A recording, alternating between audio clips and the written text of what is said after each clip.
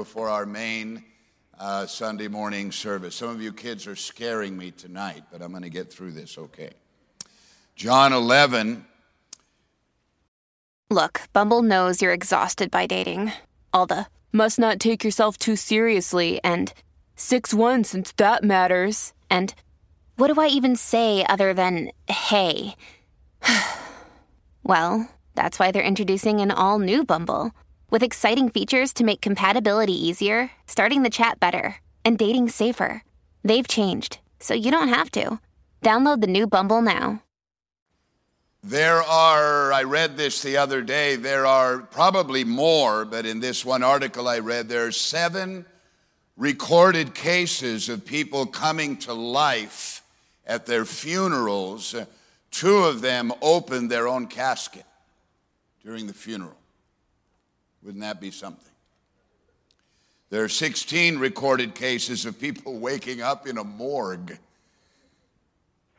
They've been declared dead. Something catastrophic has happened. In fact, they may have been dead, or at least thought to be so. It was pronounced, and then they came back to life. Being raised from the dead. That sounds pretty extreme, and it sounds impossible. It sounds like something that would never happen. People die. They are pronounced that they're dead. All the vitals, people that, check people, nurses and doctors and coroners and so forth, and then they make a pronouncement, and then they come to life. This actually does happen. There are those recorded cases, and I'm sure there's many more. As a matter of fact, there's a name for it. Guess what the name for it is? It's called the Lazarus syndrome. When somebody that they think is dead or is dead, and then they suddenly rise up out of the dead. Now, for at least some of those, or maybe most of them, or maybe all of them, there is a physiological explanation, a scientific and rational explanation. But the fact of the matter is that what I'm talking about, as far as being raised from the dead, has happened to most of us that are sitting here today. And I want to talk about that for just a few moments from one of the most extraordinary miracles of the Bible, which is the raising of Lazarus from the dead. And what is unusual about this, I'll mention a few facts about this particular incident. It's a very long narrative in the Bible, almost 50 verses or so, to tell the story of the raising of Lazarus from the dead. There are other accounts of resurrections in the Bible. Some of them are 1 verse, or 2 or 3 are very brief, but this one, because Jesus was trying to make a statement and make a point with this particular incident. I think today, if I'm correct, is called the Day of the Dead. Is that right? It's a religious holiday, Halloween, the Day of the Dead. Well, I want to declare it that this is the day of the living tonight. Amen. Let's read this text. I want to read as few verses as I need to. This is right at the point where Jesus is standing at the tomb in verse 38. Then Jesus, again groaning in himself, came to the tomb. It was a cave, and a stone lay against it. And Jesus said, "Take away the stone." Martha, the sister of Lazarus, who was dead, said, "Lord, by this time there is a stench, for he has been dead 4 days now." Jesus said, "Did I not say to you that if you would believe, you would see the glory of God?" Then they took away the stone from the place where the dead man was lying. And Jesus lifted up his eyes and said, "Father, I thank you that you have heard me. And I know that you always hear me, but because of the people who are standing by, I said this, that they might believe that you sent me." Now, when Jesus had said these things, he cried out with a loud voice, "Lazarus, come forth." And he who had died, Lazarus, came out, bound hand and foot with the grave clothes, and his face was wrapped with a cloth. And Jesus said to them, "Loose him and let him go." What an incredible day that must have been for those who witnessed it. What an incredible miracle. What an incredible account that transpired. You have to have a little bit of a sense of humor when you read the fact that after Jesus had raised Lazarus from the dead, the Pharisees got even more upset with Jesus. And the Bible says that they then plotted to kill Jesus and Lazarus. Well, Lazarus had already been dead and raised from the dead, so you have to kind of laugh at the insanity of the religious opposition of Jesus' day. They were so incensed and angry and upset that Jesus was making inroads into their territory and had incredible favor with people. So let's first of all look at this incredible miracle. It was a resurrection. Lazarus had been dead, sealed in the tomb for 4 days. They had embalmed him, as it were, and prepared him for death, and he had been dead now for 4 days. So this was not the Lazarus syndrome, where there's some physiological explanation for why someone's vital signs can go dead or undetectable for a period of time or a short period of time, but he was actually dead. And there are numerous, upwards of 10 or so stories of resurrection in the Bible. We know, of course, Jesus rose from the dead, but the first account is the widow of Zarephath's son in the book of 1 Kings chapter 17. You can read that later. There's the story of the dead man that was thrown into the tomb where Elisha's bones were. And the Bible says when this man who had been thrown in the tomb, when his body touched the bones of Elisha, he rose from the dead. There's the account of Jesus visiting a village called Nain. And at the time he went, there was a funeral going on, and a widow was there who had lost her only son. And Jesus had compassion and raised him from the dead. And then the Apostle Paul, this resurrection miracle continued after the resurrection of Jesus with the ministry of the disciples. Apostle Paul was preaching. Eutychus was sitting in a window. He fell asleep, tumbled 3 floors down, and the Bible says that he had died, and Paul went down, prayed for him, and rose him from the dead, and he went back and sat through the rest of the sermon. He did, that's what it says.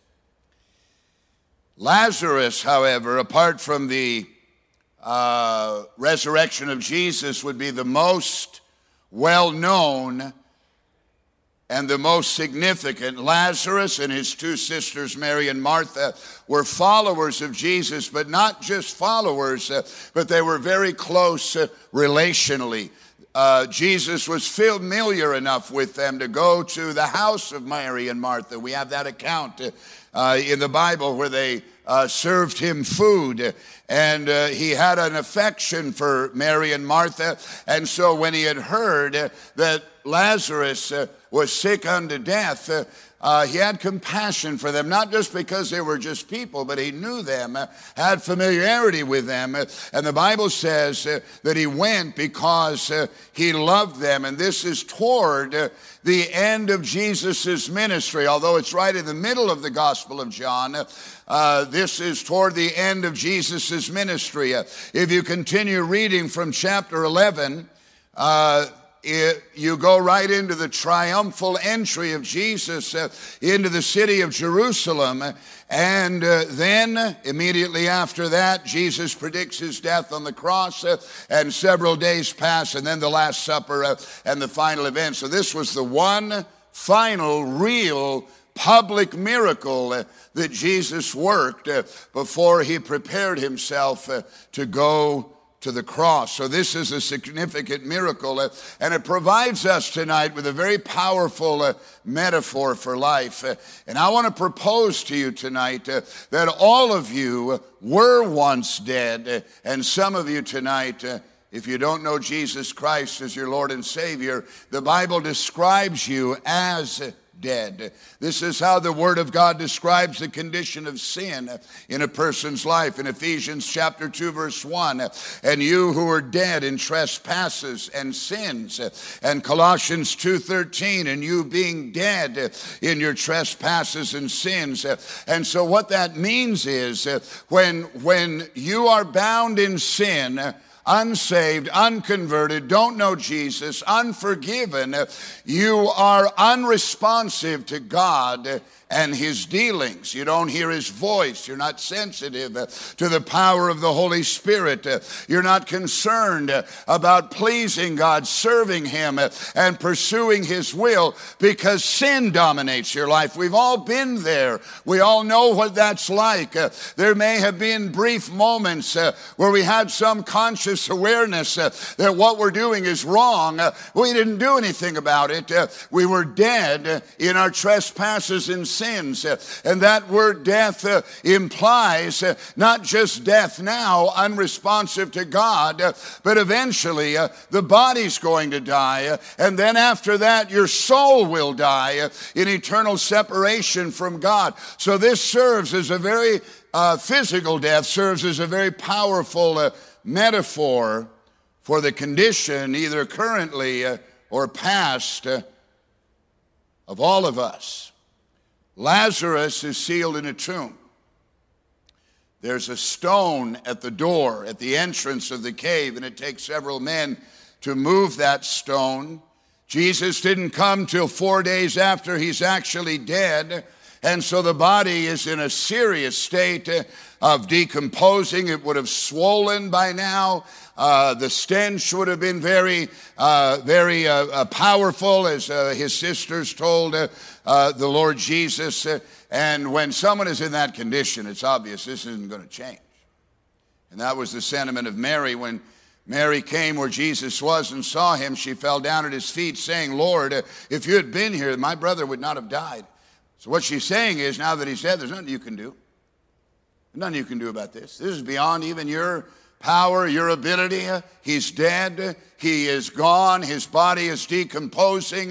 This is beyond your ability. You could have healed him had you been here. They believed that. They believed that Jesus was the Messiah and the Son of God. They had faith in him. But for this miracle, Mary did not believe that Jesus could raise her up from the dead.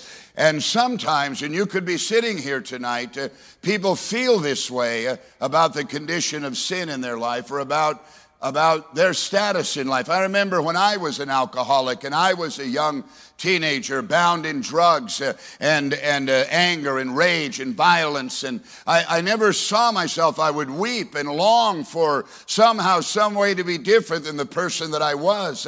But I was under inherited curses. I was suicidal. I was depressed. I was bound by drugs and alcohol. I would do what other people do. You have serious moments where you say, okay, I'm not doing this anymore. But it wouldn't last but a few hours, maybe a day or so, like the old New Year's resolutions. Many people feel this. He's in a tomb. His body stinks. He's decomposing. There's no way anything can change in this person's life. And I have even said myself in moments of unbelief that this person, I don't have much hope for him. They're so far gone.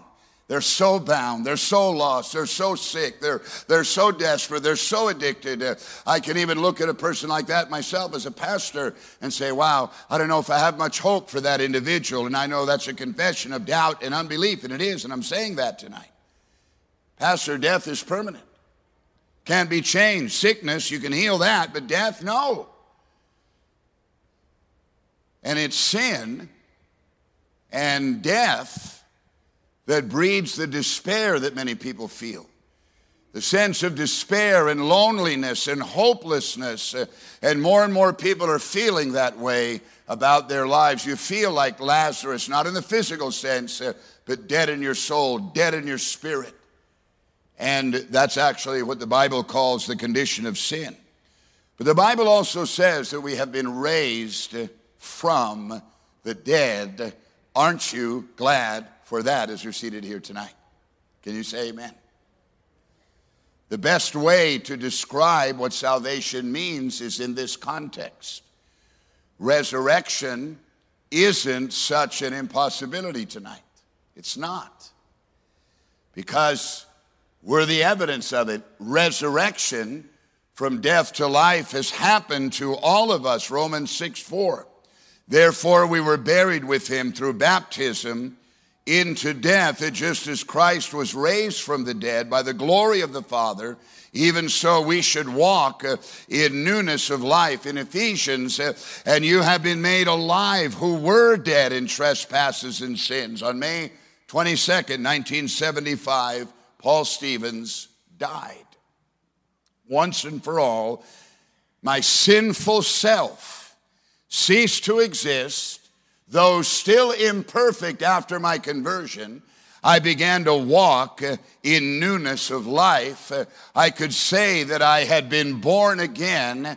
My addiction to alcohol and drugs and my emotional dysfunction and my despair and my discouragement, the power of those things, some immediately and some took time, but the power of those things began to break. And that's the picture of what Jesus came to do in the spiritual realm in your life. He came to raise you up from the dead and give you everlasting life. And as simple as that premise may be to believers that are here that you've been saved a long time, it excites me, it thrills me when I consider that I was once dead, now alive. I was once bound in sin, now no longer. I was once locked up in a prison cell of my own sin and my own curse, but now that prison door has been opened and I've walked out set free, and I don't have to live any longer bound. I don't have to live any longer in a cave with a stone. I don't have to be any longer in a hopeless state of despair where I can't see my way out. I can't see how this is ever going to change. And Mary said, Lord, his body stinks. It's been 4 days. If you had been here before he died, you could have healed him. But now you can't change this, but he can change it. No matter how bound, how lost, how empty, how lonely. But there's one thing that may yet remain tonight that I want to close with, and that is the removing of the grave clothes. Look at our text for a moment. Toward the end, the latter few verses, Jesus said, Lazarus, come forth, and he who had died came out bound hand and foot with grave clothes. When we are resurrected from the dead, we're bound, and the grave clothes have to come off. These grave clothes had to come off immediately, but some grave clothes have the ability to linger in people's lives. And so what these grave clothes represent for Lazarus were the attributes that were so much a part of what had happened to him. He's dead. Now he's wrapped. There were strips of cloth that had been soaked in spices to try to mitigate the smell of decomposition, and he had been wrapped in those things, and so he must have had to hop out. He couldn't have walked if he's wrapped in grave clothes. He would look like a mummy is what he would look like. They didn't wrap the legs individually. They wrapped them together, and so he would have had to get up and hop out. And so when he came out, Jesus said, remove the grave clothes. And so there are grave clothes that get immediately removed that are the attributes of your former sinful life. When I got saved and I gave my life to Christ, I was immediately delivered from my drug addiction, from my alcohol addiction, from my cigarette addiction. But there were other grave clothes that lingered.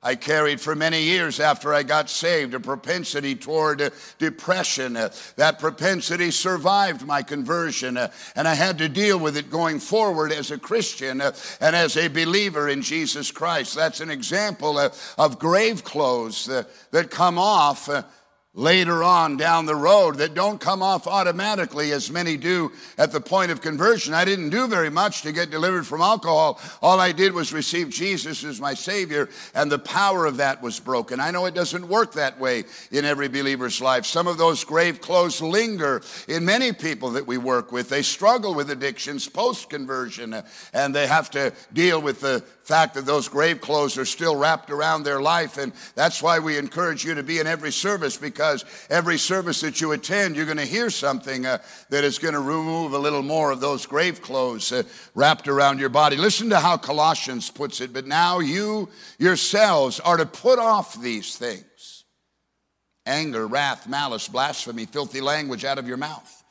Do not lie to one another, since you have put off the old man with his deeds and have put on the new man, who is renewed in knowledge according to the image of him who created him. This is the challenge of being a Christian. Let's get rid of the grave clothes. Some grave clothes are removed at the point of conversion. Other ones, you've got to take them off.